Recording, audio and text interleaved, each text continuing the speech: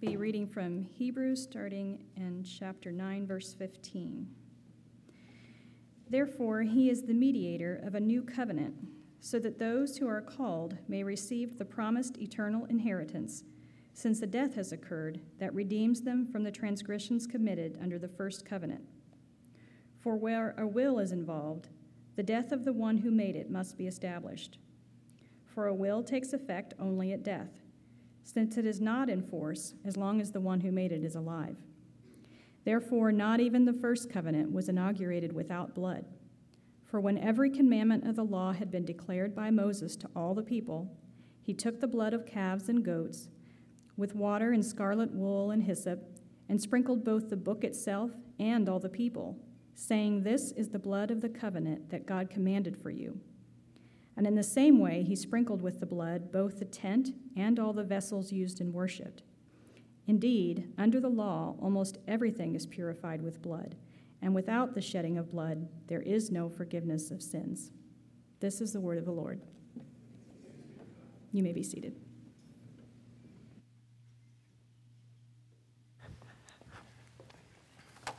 So we were headed north on Wright Street toward East Euclid Avenue in a not that bad, but still not that great part of Des Moines, Iowa.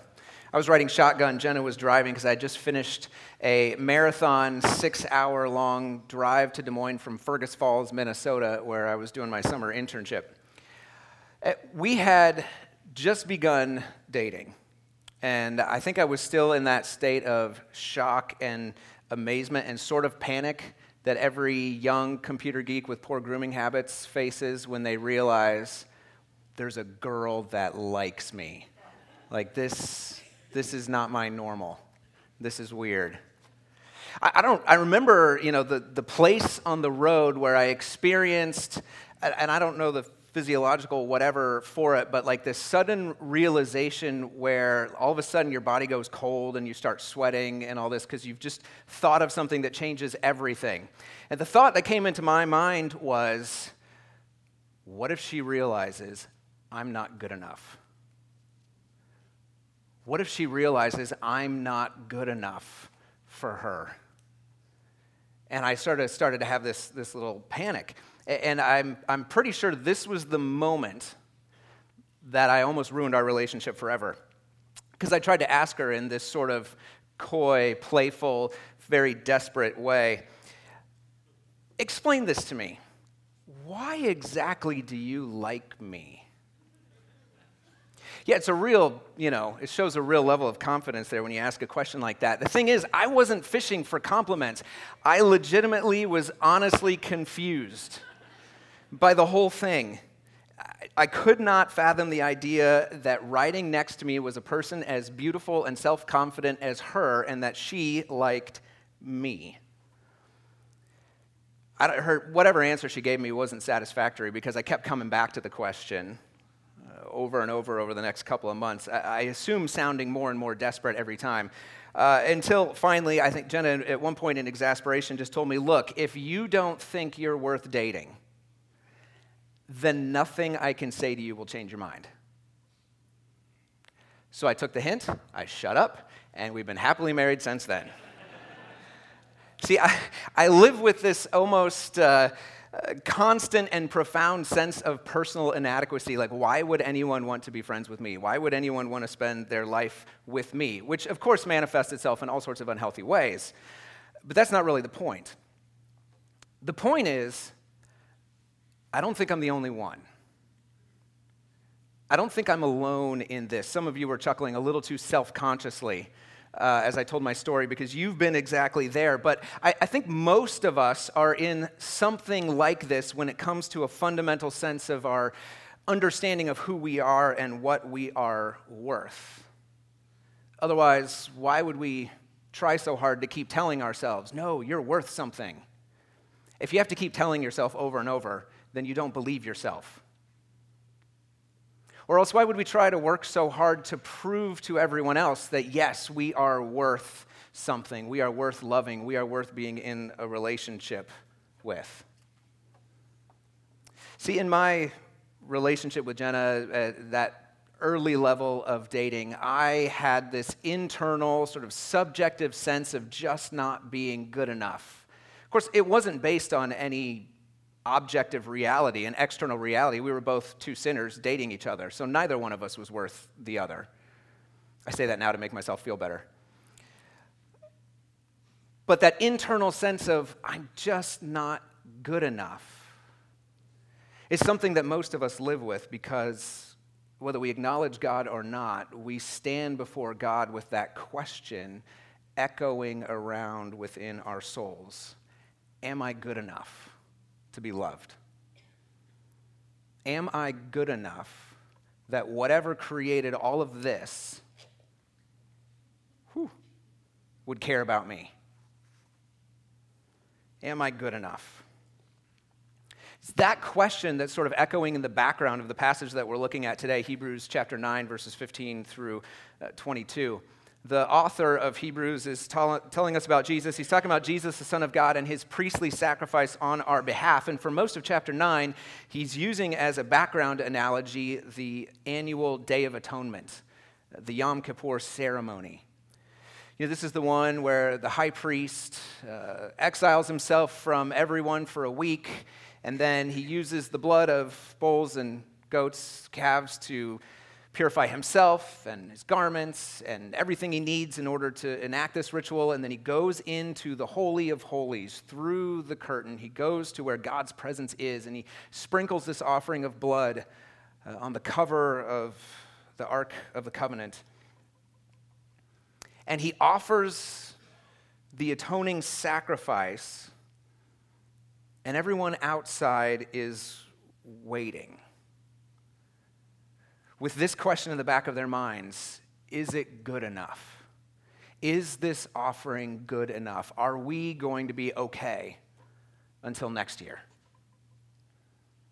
And the high priest comes back out. If the offering is accepted, he comes back out, and the people relax.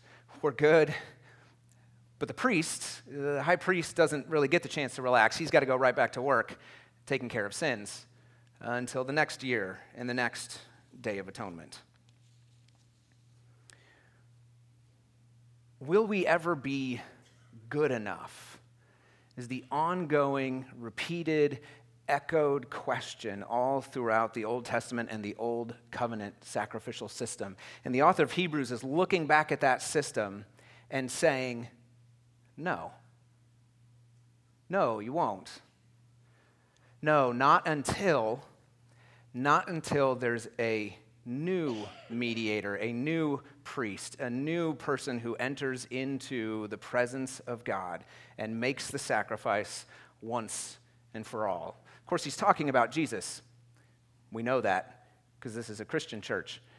He's talking about Jesus. He's been explaining it all the way through here. And as we get into these verses today, verses 15 through 22, we're talking about Jesus, again, being our greater mediator, the mediator of a new covenant that is greater than the old covenant because of its permanence, because of its effectiveness.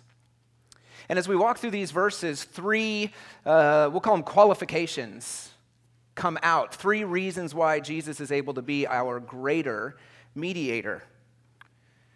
He's the one who gives a better guarantee. Jesus is the one who dies a better death. And Jesus is the one who provides a better purification.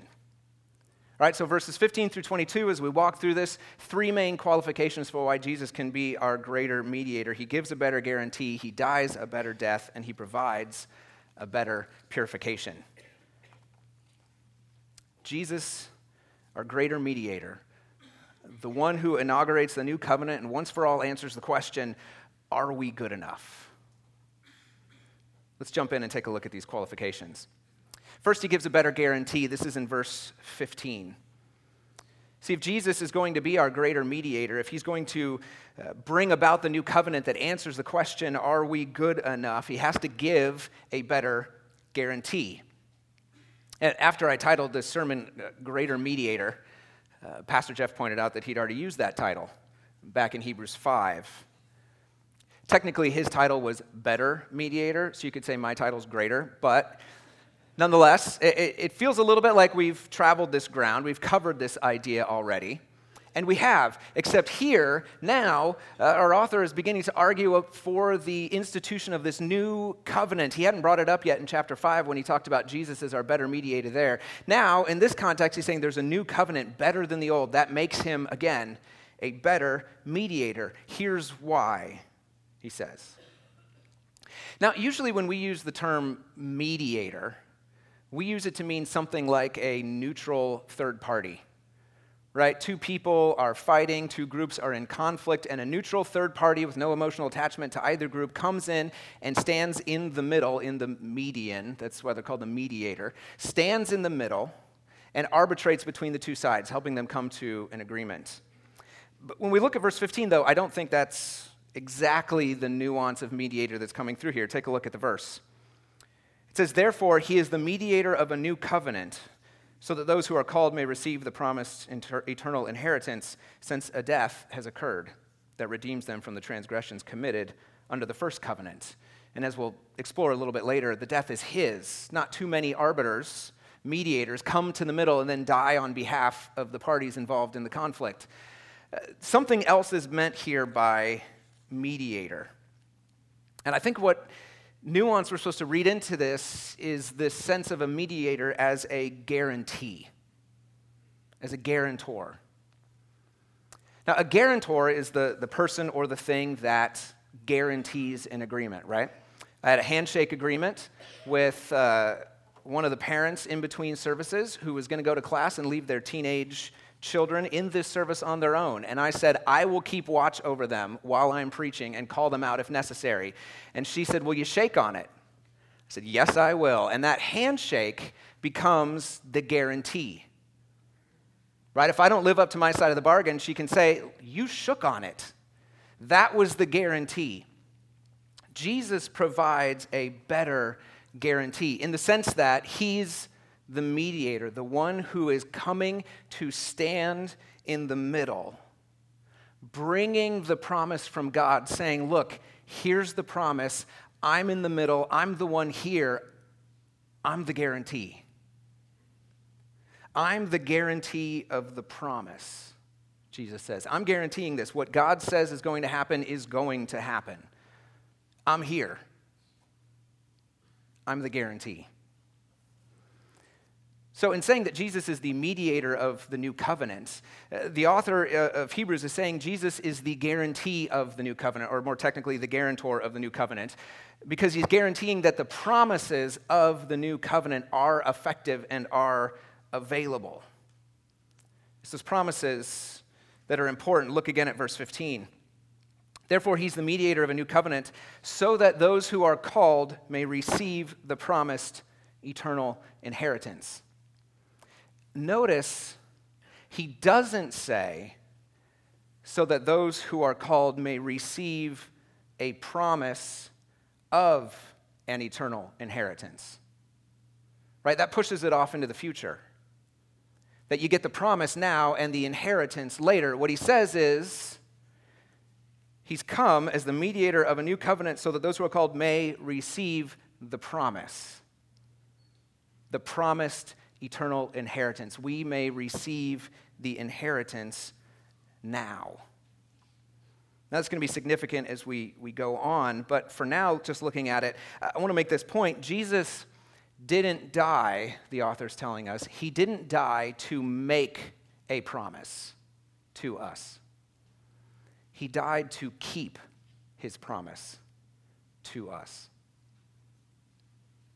And that's important enough, I'll just say it again. Jesus didn't die to make a promise to us. He died to keep a promise to us. A promise with some immediate right now effects and also some future ones that we could talk about in a different sermon.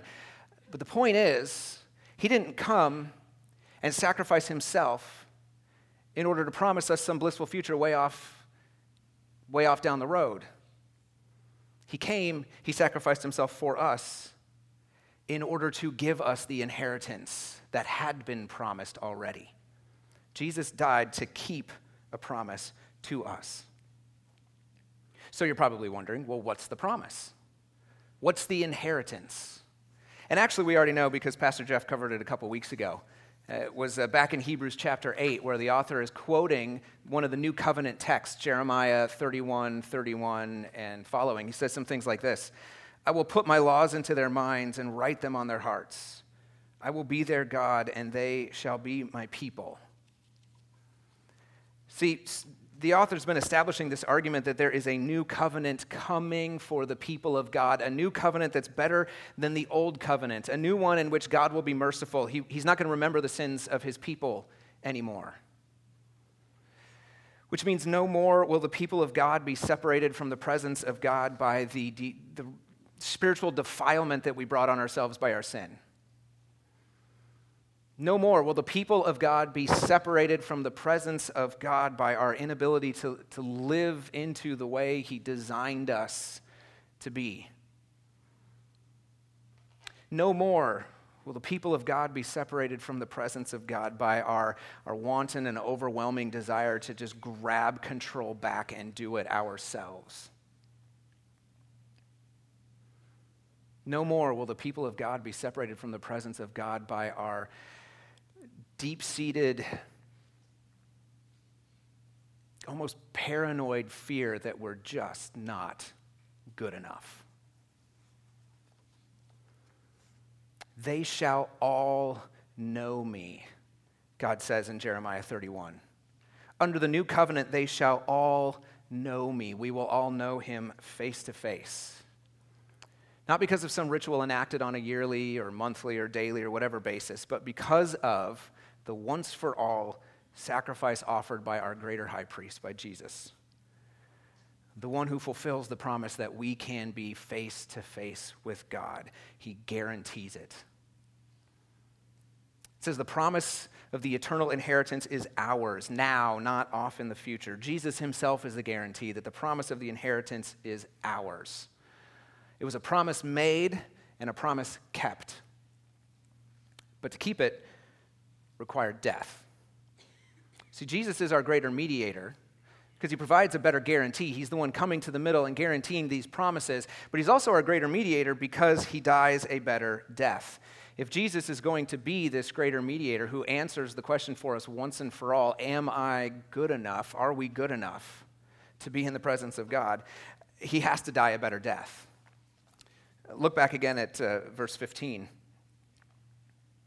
It says he's the mediator of a new covenant so that those who are called may receive the promised eternal inheritance, since a death has occurred that redeems them from the transgressions committed under the first covenant, them being those who were called.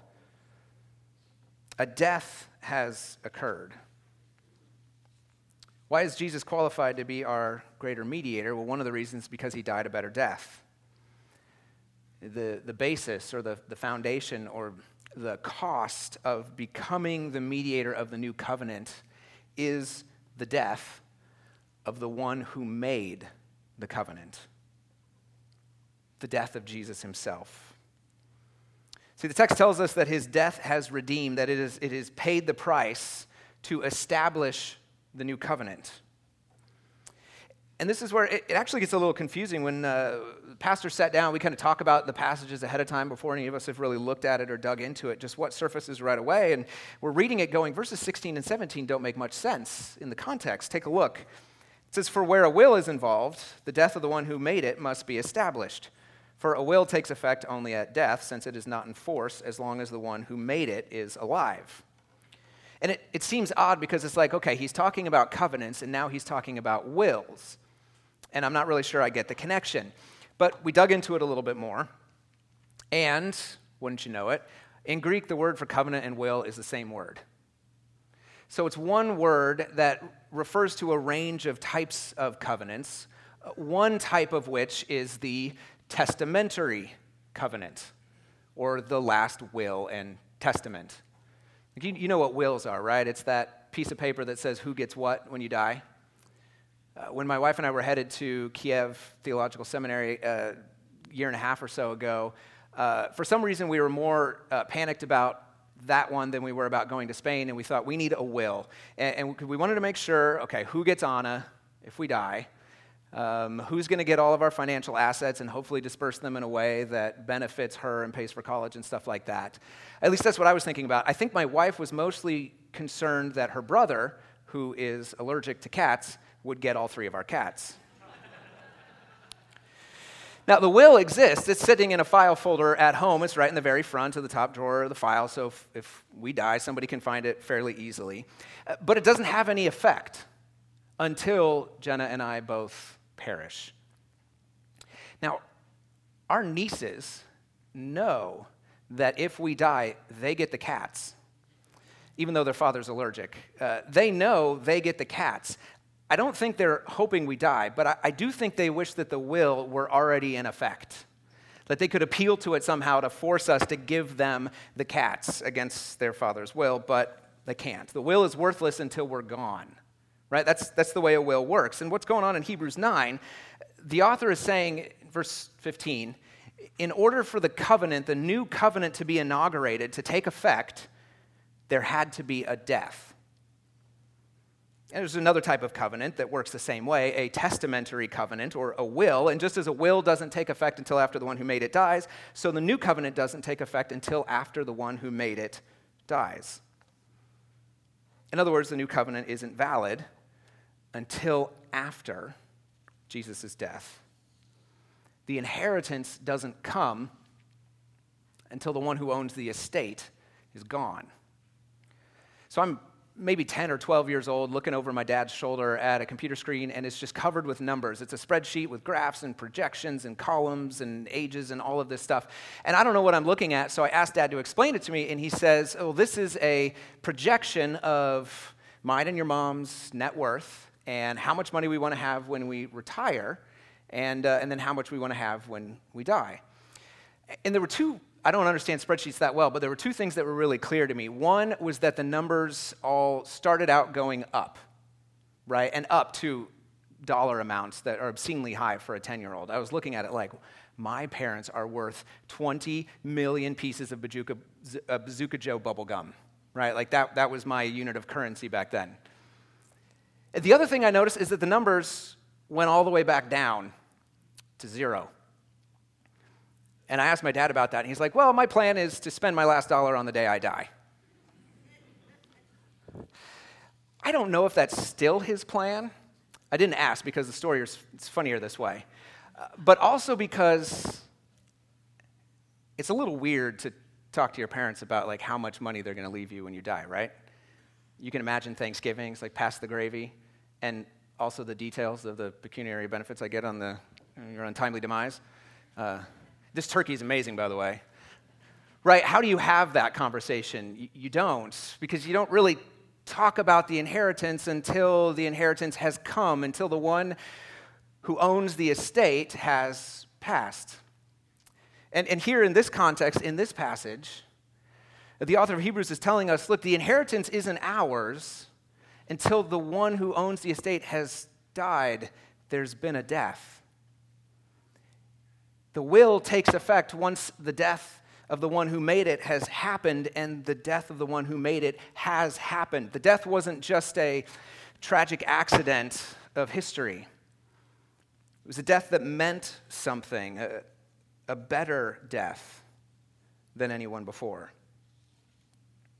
See, if Jesus is going to be our greater mediator, his death had to mean something more. And in this case, it did, because the entire new covenant hinged on Jesus' death. That's what made it take effect.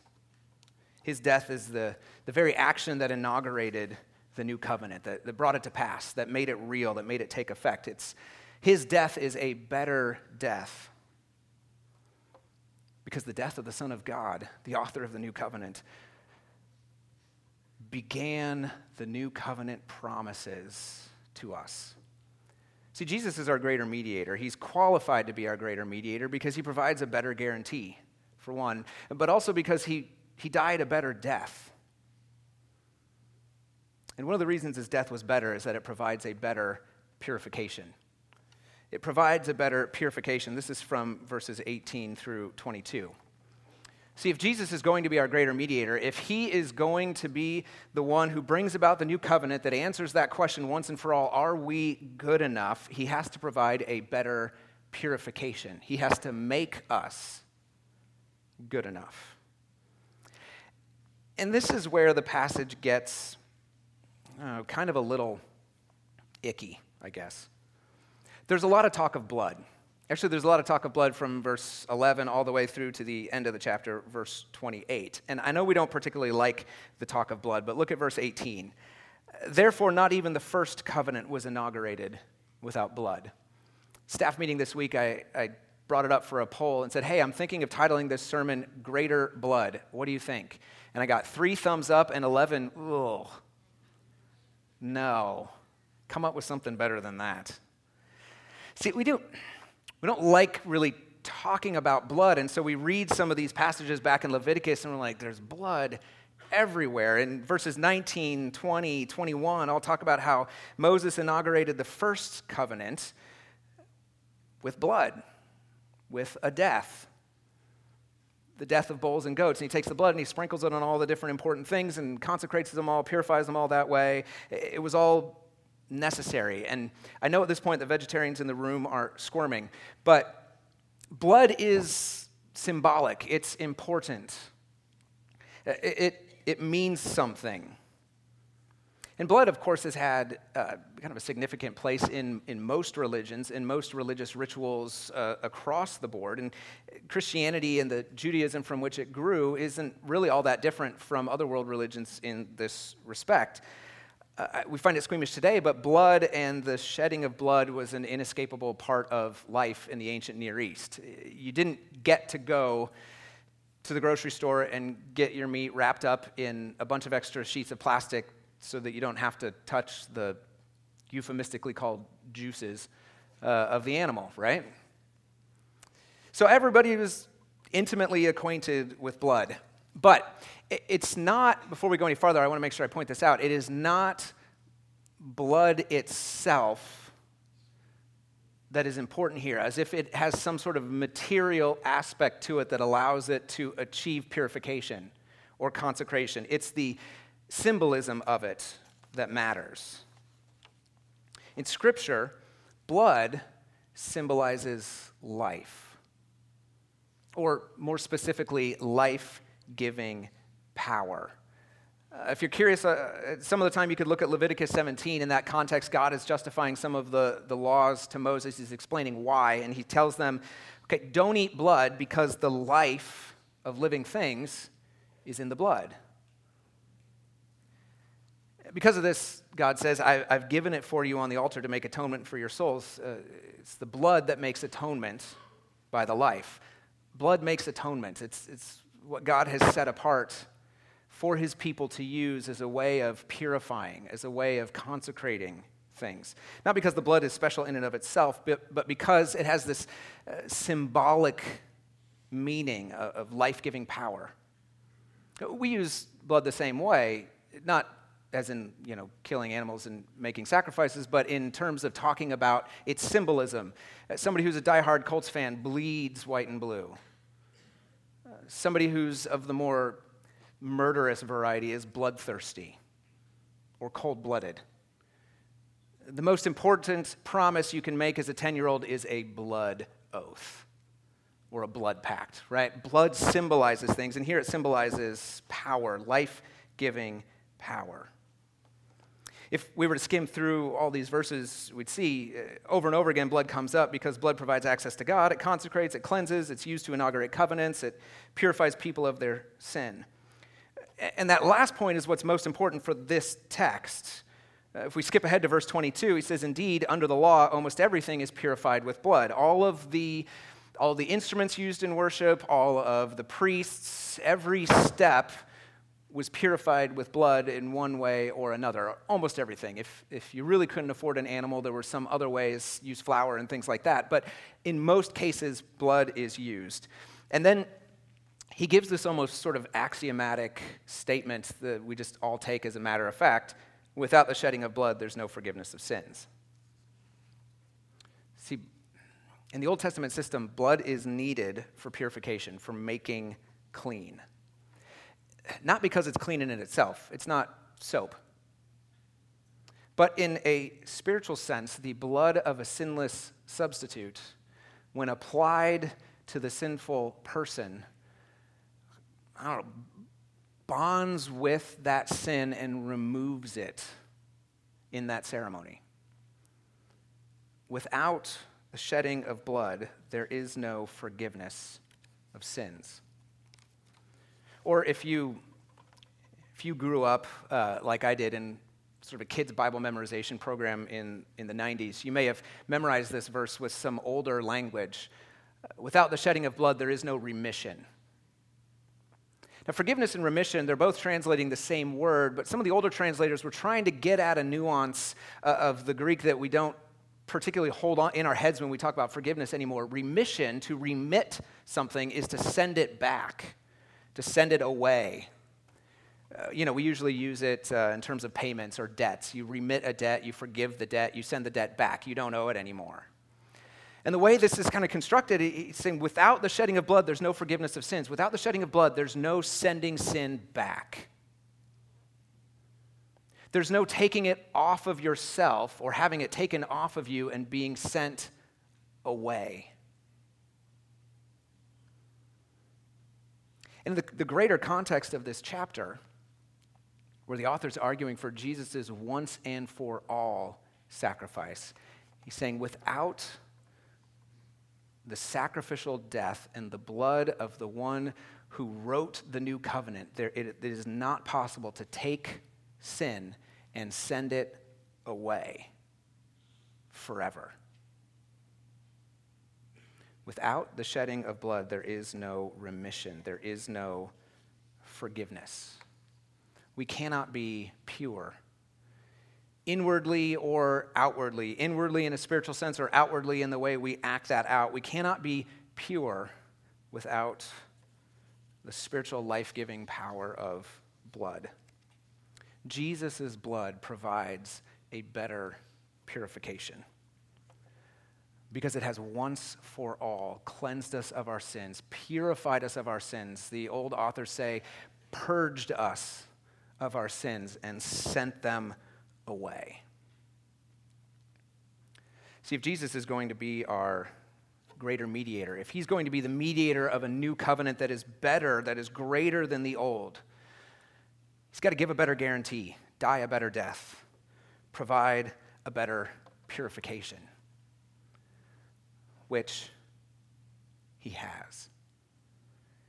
His presence itself is the guarantee that the promised eternal inheritance and all the blessings that come with the new covenant is ours. His sacrificial death is the offering, the shedding of blood that inaugurated the new covenant and provided the inheritance. His blood has provided this once for all purification of our sins. Now, maybe you're thinking, do I really need that? Or, I know I've accepted that, but I still feel not good enough before God. Well, it all comes down to the difference, again, between the subjective and the objective, the internal feeling and the external reality. See, what's happening in this passage is the author's telling us that the outcome of Jesus' sacrificial offering of himself is that every obstacle, every barrier to a relationship with God has been removed. Every barrier has been removed. That is the objective reality. Now, we get to live into that reality and begin to experience it subjectively for ourselves. Back when Jen and I were first dating and I had my extended crisis of confidence and of worthiness, that internal sense of just not being good enough to be with this person, I didn't go to anyone and ask for advice or counsel, partly because I'm prideful and arrogant, mostly because I'm prideful and arrogant, but partly because I knew what their answer was going to be. I knew I was going to go and they were going to say, "What, are you crazy? Get over it. And if just telling myself, hey, you're good enough, if that were good enough, I would have been fine. Now, like I said, Jen and I were two sinners dating, right? We were on the same level. We were both coming to the other with the same question of, am I worthy? But what finally, over the course of years, what finally created in me a sense of, yes, I am not just worthy, but lovable, is that Jenna just kept loving me. She just kept loving me, and eventually, because of her love and the actions around it, convinced me that, yeah, I am lovable most of the time, in her case. When God comes to us, it's a little bit different. When Jenna comes to me, like I said, we're fellow sinners. We're on the same level. When God comes to us, he comes to us and he says, I don't love you because you're worthy. You're not. We're not worthy. That question in the back of our minds, am I good enough? The reason the question's there is because we all know the answer. No. No, we're not. If the answer weren't no, it wouldn't be such an existential problem for us. God doesn't come to us and say, I love you because you're worthy or because you're lovable. He comes to us and he says, you are worthy, you are lovable because I love you.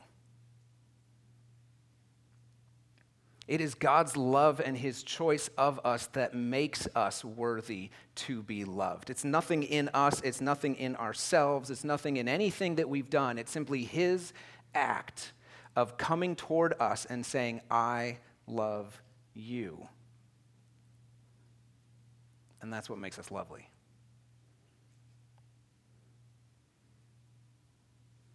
That's what makes us part of the family. That's what draws us in. That's what cleanses us.